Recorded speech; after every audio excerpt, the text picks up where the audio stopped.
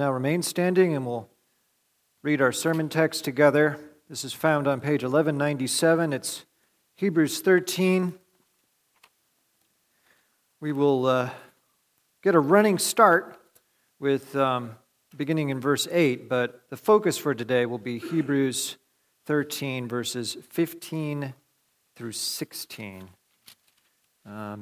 So Hebrews 13, beginning in verse 8. Jesus Christ is the same yesterday and today and forever. Do not be led away by diverse and strange teachings, for it is good for the heart to be strengthened by grace, not by foods, which have not benefited those devoted to them. We have an altar from which those who serve the tent have no right to eat. For the bodies of those animals whose blood is brought into the holy places by the high priest as a sacrifice for sin are burned outside the camp. So Jesus also suffered outside the gate in order to sanctify the people through his own blood.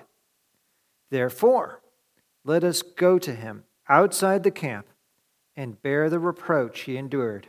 For here we have no lasting city, but we seek the city that is to come.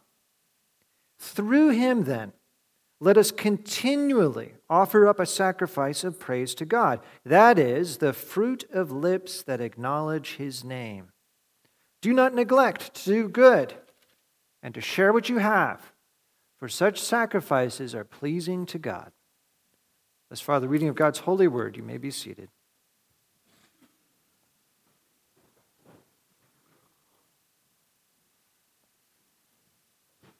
Let's pray.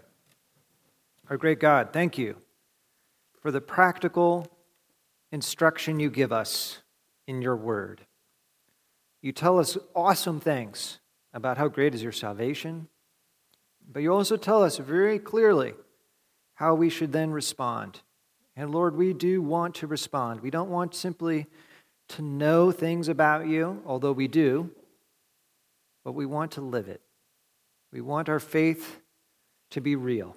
And so we pray, give us humble hearts, eager hearts, and teachable hearts. And we pray in Jesus' name. Amen.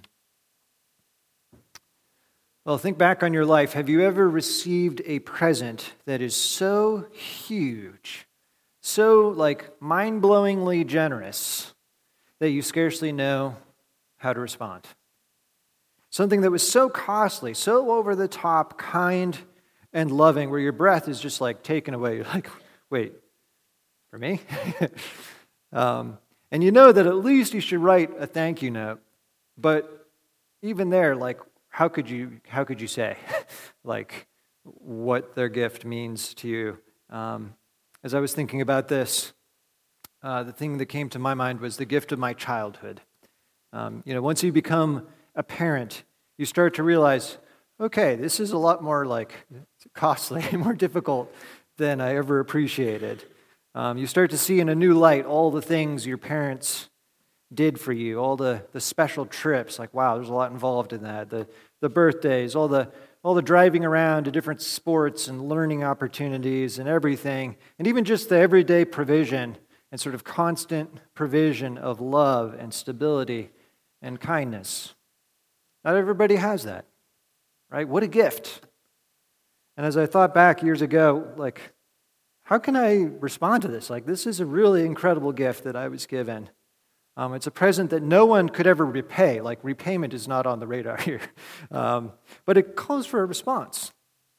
And I remember just deciding, I'm just going to write them a letter detailing some of my memories, all the things that I remember them doing, recognizing now that I understand a little bit more of what it cost them, and thanking them.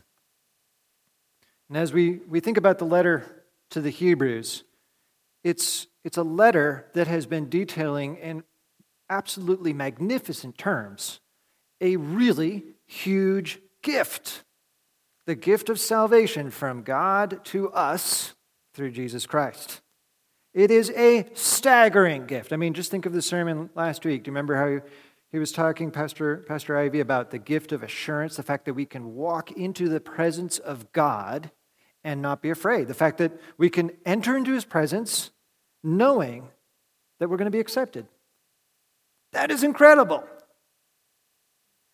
So as we think about this incredible gift, Jesus, the ultimate sacrifice, has been offered on the cross. His blood decisively cleanses us from all of our sins. We now can boldly enter into the most holy presence of God. What are we supposed to do in response? And as the letter is winding to a close here, he's been talking about lots of things. But particularly when we think about, okay, nobody can ever pay God back. This gift is way too big for that. That's certainly not in view. But is there anything that we can offer in response that would be suitable? Is there anything that would rightly show our gratitude? Well, yes, there is. And that's what we're going to hear about today. In fact, he speaks today of two things that we can offer in response to God's love. Two kinds of offerings. The first offering is in verse 15. This we'll look at first. God asking us to give a sacrifice of praise. And then the second verse, in verse 16, he'll talk about the sacrifice of good and loving works, good deeds to others. So these are the two offerings God wants us to bring. And what we're going to ask thirdly is, are these actually acceptable offerings?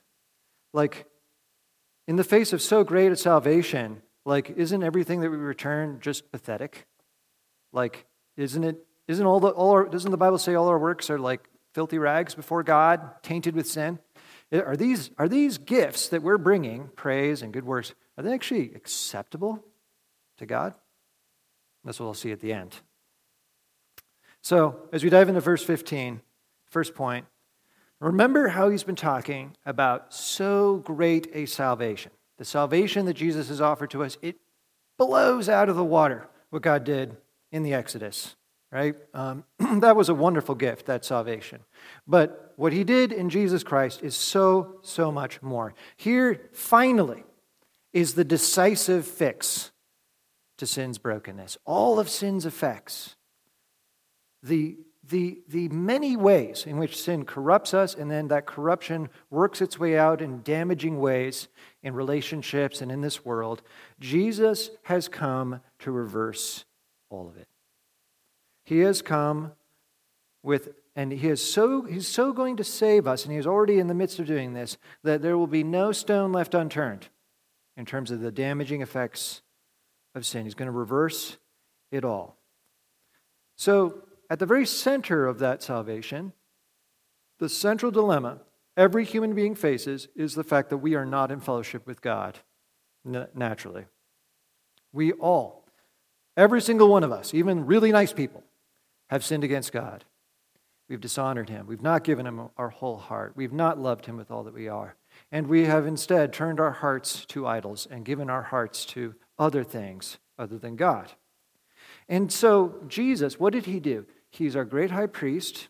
He's come and he's offered the sacrifice that takes that central sin, central problem away forever. He's cleansed us from all unrighteousness. He's made us clean decisively so that we are completely forgiven. And we can now have fellowship with God.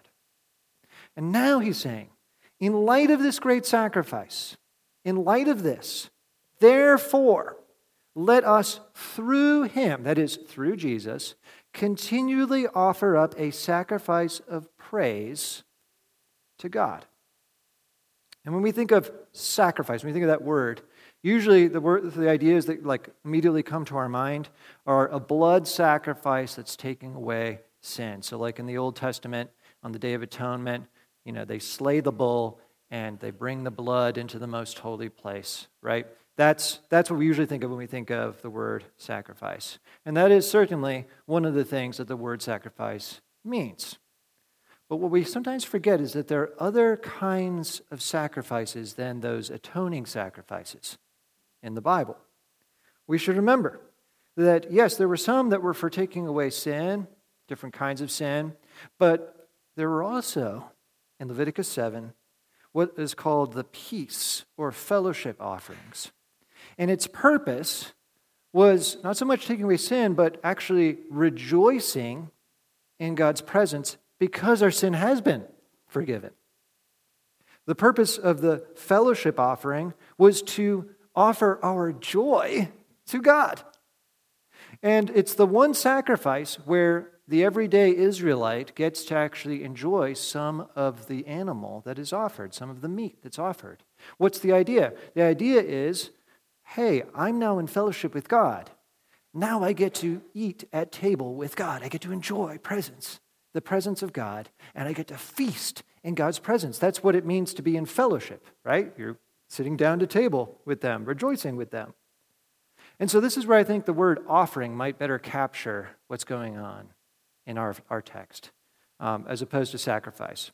The idea of offering, something that is freely offered to God in love out of the joy of fellowship that we have with Him. Something that is celebrating the wonder of our forgiveness, the forgiveness of our sins, which the other atoning sacrifices had achieved.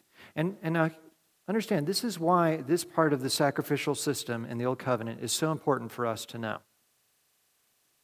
We know that what Jesus did on the cross was the great sacrifice to take away all sins. He needed to bleed and to die to take away our sin. That needed to happen. And any further attempt to sacrifice and to atone for our sins in that sense would greatly dishonor the once-for-all sacrifice of Jesus.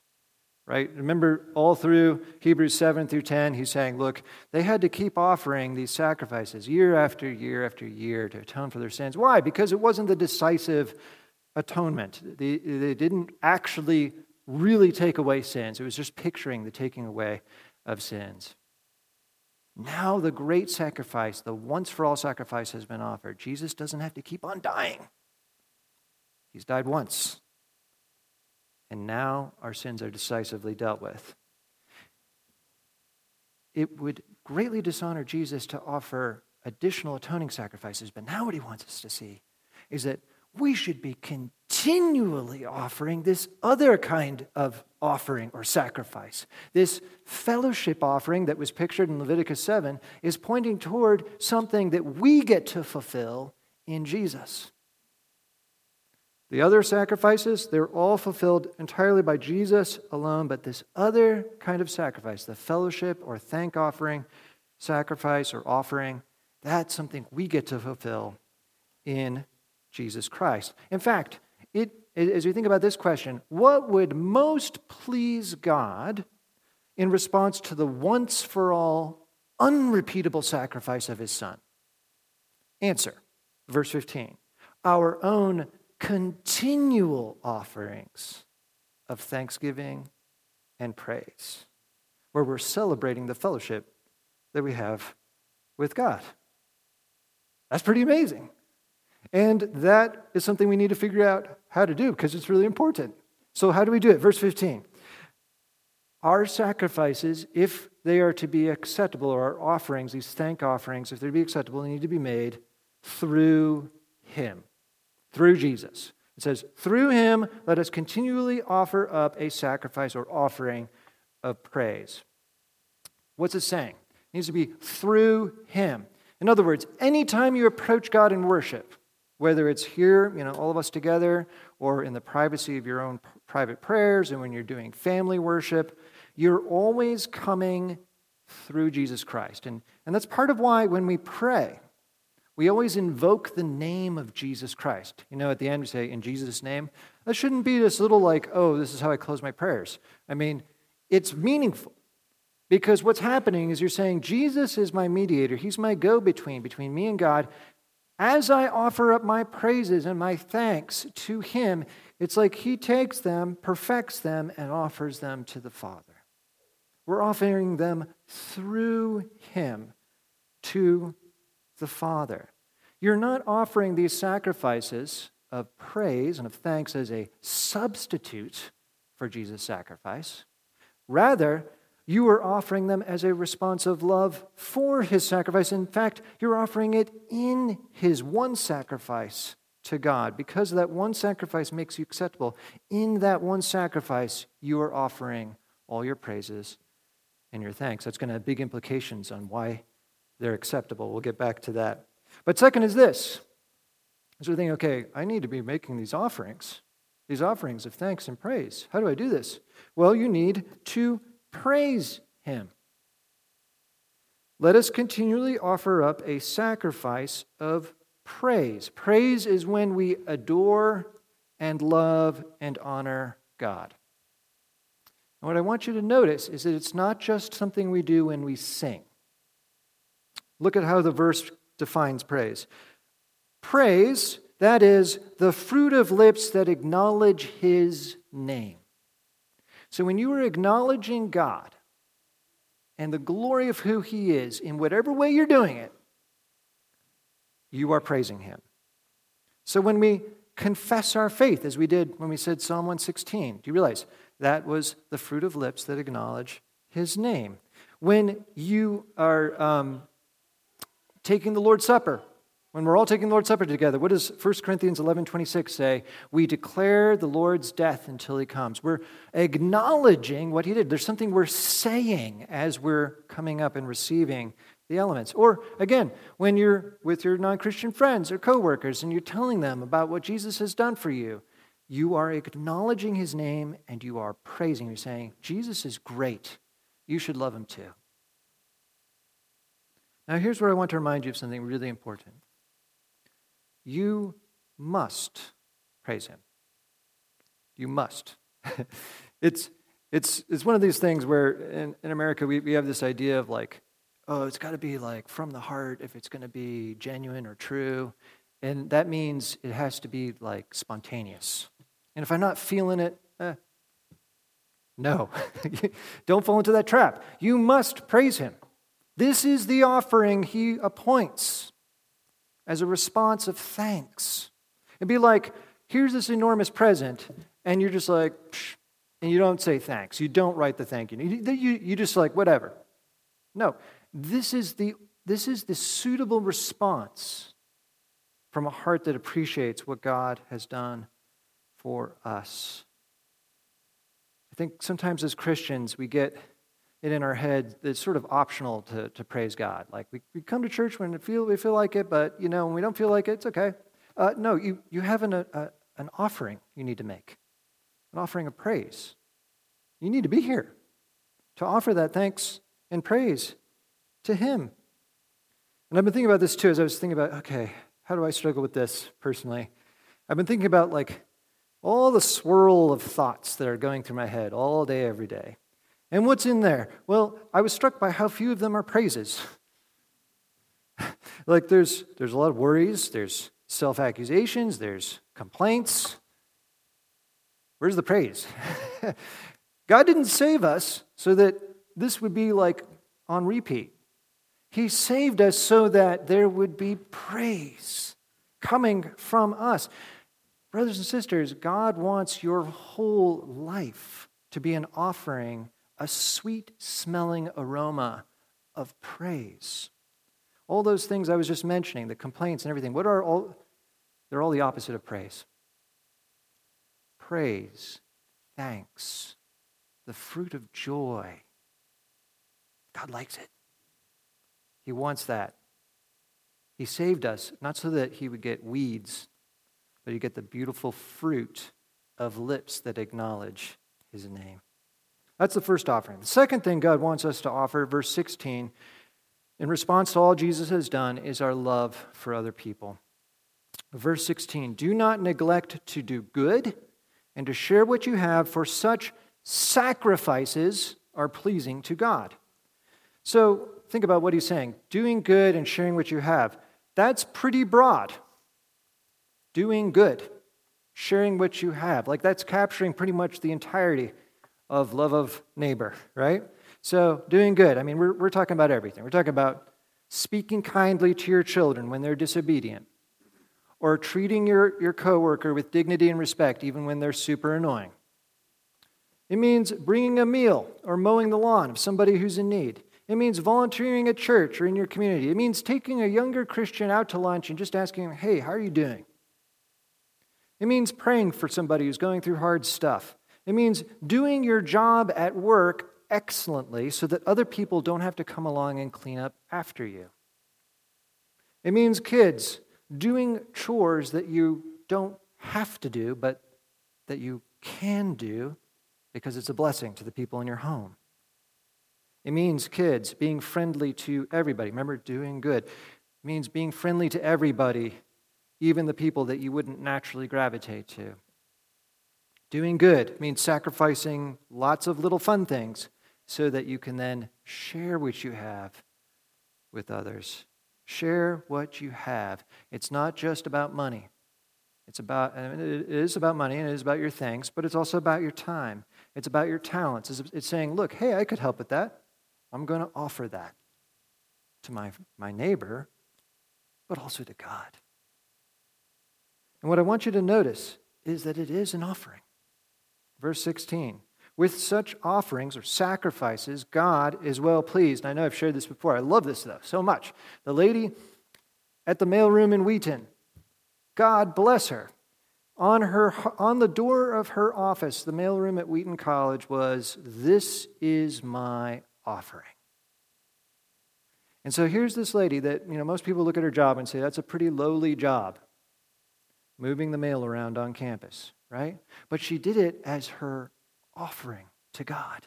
And she did it well. And she did it joyfully. And she was always greeting people and encouraging people. And she was just a joyful, blessed person to be around. This was her offering. And it was a beautiful offering. Do you realize your entire life is meant to be an offering to God? I think that when you get this, it changes entirely how you do everything that you do. The kids, when you do your schoolwork well to the glory of God, this is my offering. I don't really feel like doing the algebra homework. I'm going to do the algebra homework, and I'm going to do it well because this is my offering. Or whatever it is. When you show mercy to others and give generously to the deacons so that they can love the people in our midst and in our community, do you realize this is your offering to God? And I think that just one of the most dangerous errors that the church has fallen into over the years is this idea of what's called pietism. It's this idea that you're only really serving God and you're only really offering your life to God if you become a pastor or a missionary or something like that. No. And I hope that there are young people who will come to this passage and says, okay, do good to all, offer what you have, share what you have with all. I hope some young people will come to this passage and ask themselves, is God calling me to one of those wonderful callings of being a pastor or sharing the good news with some nation that's never even heard the name of Jesus? Because those are amazing ways of loving neighbor and offering yourself to God. But if that's not God's call in your life, do you see that your life of love for others in the name of God is an offering? Like everything, like cleaning toilets, changing dirty diapers, taking out the trash. It's your offering. It's your offering to God. It's your love offering. Here's what it's saying. It's saying, from the little things to the big things of life, I love you, Lord. I love you, and I'm so grateful that you saved me. I know I'm now not my own. I've been bought with a price. My life is now entirely yours, so here it is. Here's all of it, everything. It's all yours. And I just pray that you would hold nothing back. I pray that you would hold nothing back, that we would hold nothing in our lives back and say, this is mine. Hands off, God.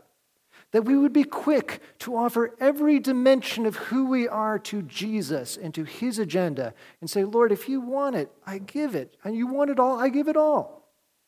Because I love you. Are there things you are holding back? Are there like untouchable areas where like, okay, I'll serve God in these things, but please, I don't want to have to offer this. You need to offer it. You need to offer your entire self on the altar.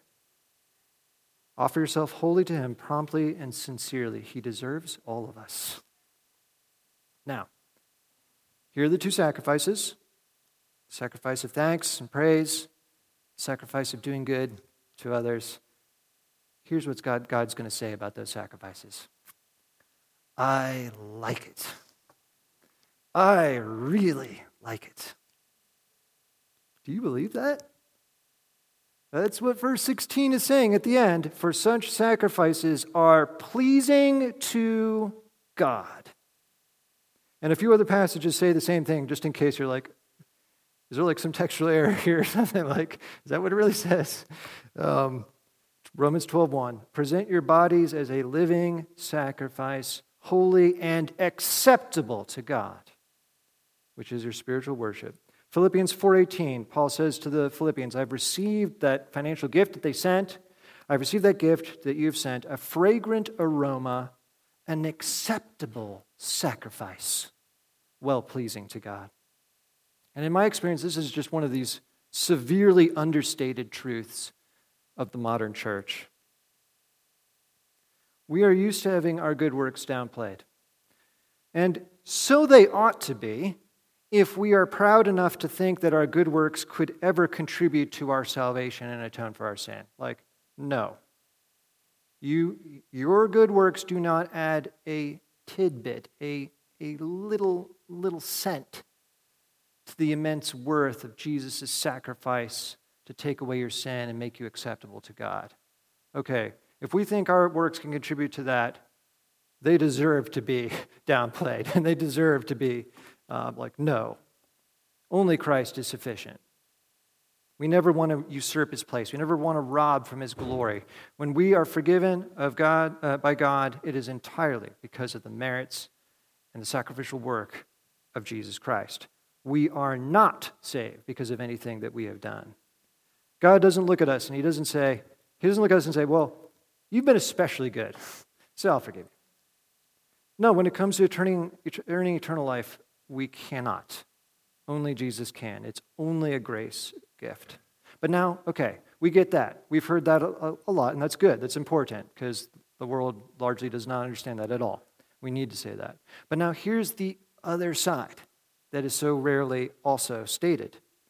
If you are one with Jesus by that great sacrifice, if you are in him, in the sense that you believed in him and now he's forgiven you, you're his child because of that great sacrifice on the cross, then guess what?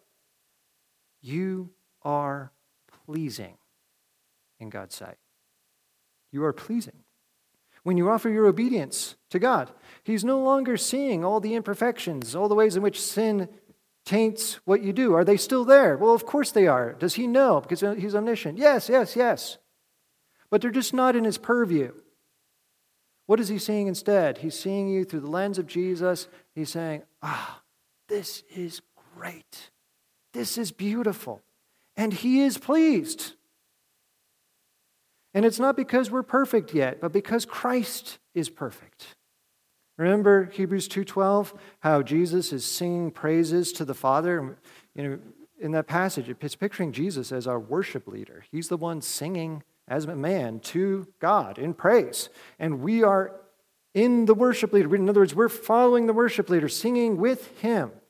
As a man, his worship is beautiful and absolutely acceptable to God.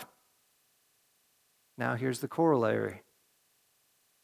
If you are in him and you're praising in him, your praise is beautiful and acceptable to God. Again, verse 16, do you believe it? For such sacrifices of praise and of doing good, such sacrifices are well-pleasing in God's sight. My sense is that a lot of Christians are just very defeated about this. We're saying to ourselves things like, I'm not good enough. All my attempts to love, they're just so lame. Or, this is even worse, we try to offer alternative sacrifices. We beat ourselves up about our sin, and we think, I'm just going to feel really, really guilty, and that'll pay for it. Or, and this is really bad, hurting ourselves, even physically. Or denying ourselves things, not for the sake of loving God or loving other people. That's one way we can deny, right? But denying ourselves things because we think to ourselves, I don't deserve this. I need to punish myself. Those sacrifices do not please God. They do not honor God. Because what are they saying? They're saying, I don't think Jesus' sacrifice is sufficient for me. They are denying God's love. They're a form of self-hatred. God may love me, but I hate me, and what I think trumps what God thinks. That's what we're saying with the bad sacrifices. And unfortunately, that's what we often slip into, especially when we've done something really wrong. Like, okay, I'll be really, really good, and I'll do all these things that show that I'm going to pay for it. I'm going to pay for it. Right? But he has showed thee, O man, what the Lord requires of you. Micah 6 is why we read this. God desires mercy and love, not sacrifice. Like, what shall I offer to the Lord for all my sin? Shall I offer him 10,000 rivers of oil, or shall I offer him my firstborn, this, child sacrifice? Is that what God wants? Of course not. He's told you, a man, what's good. What's the offering he desires? To love the Lord, to do justice, love kindness, walk humbly with your God. Brothers and sisters, your offerings of praise to God and love for others are pleasing if they are offered in Jesus Christ. Remember Hebrews 11:6, without faith it is impossible to please God. What's the flip side? With faith it is possible to please God. And indeed, the previous verse, Hebrews 11:5, Enoch, he was pleasing to God. Why? Because of his faith. Because he believed in the Redeemer that was to come. If you believe in the Redeemer who has come, you are forgiven by trusting in the blood of Jesus, and therefore your praises and your offerings of love are pleasing to God, as pleasing as Jesus is. And God, when he's looking at what you're doing, he's not thinking like about our praises. He's not thinking, wow, that was off key. He's not thinking, man, the lyrics of this song are just so weird. He's not thinking that. He's not thinking, just look at how all their praises are mixed up with like feelings of self-importance and wondering what other people think and all these self-righteous thoughts. He's not thinking that. He's delighted in you.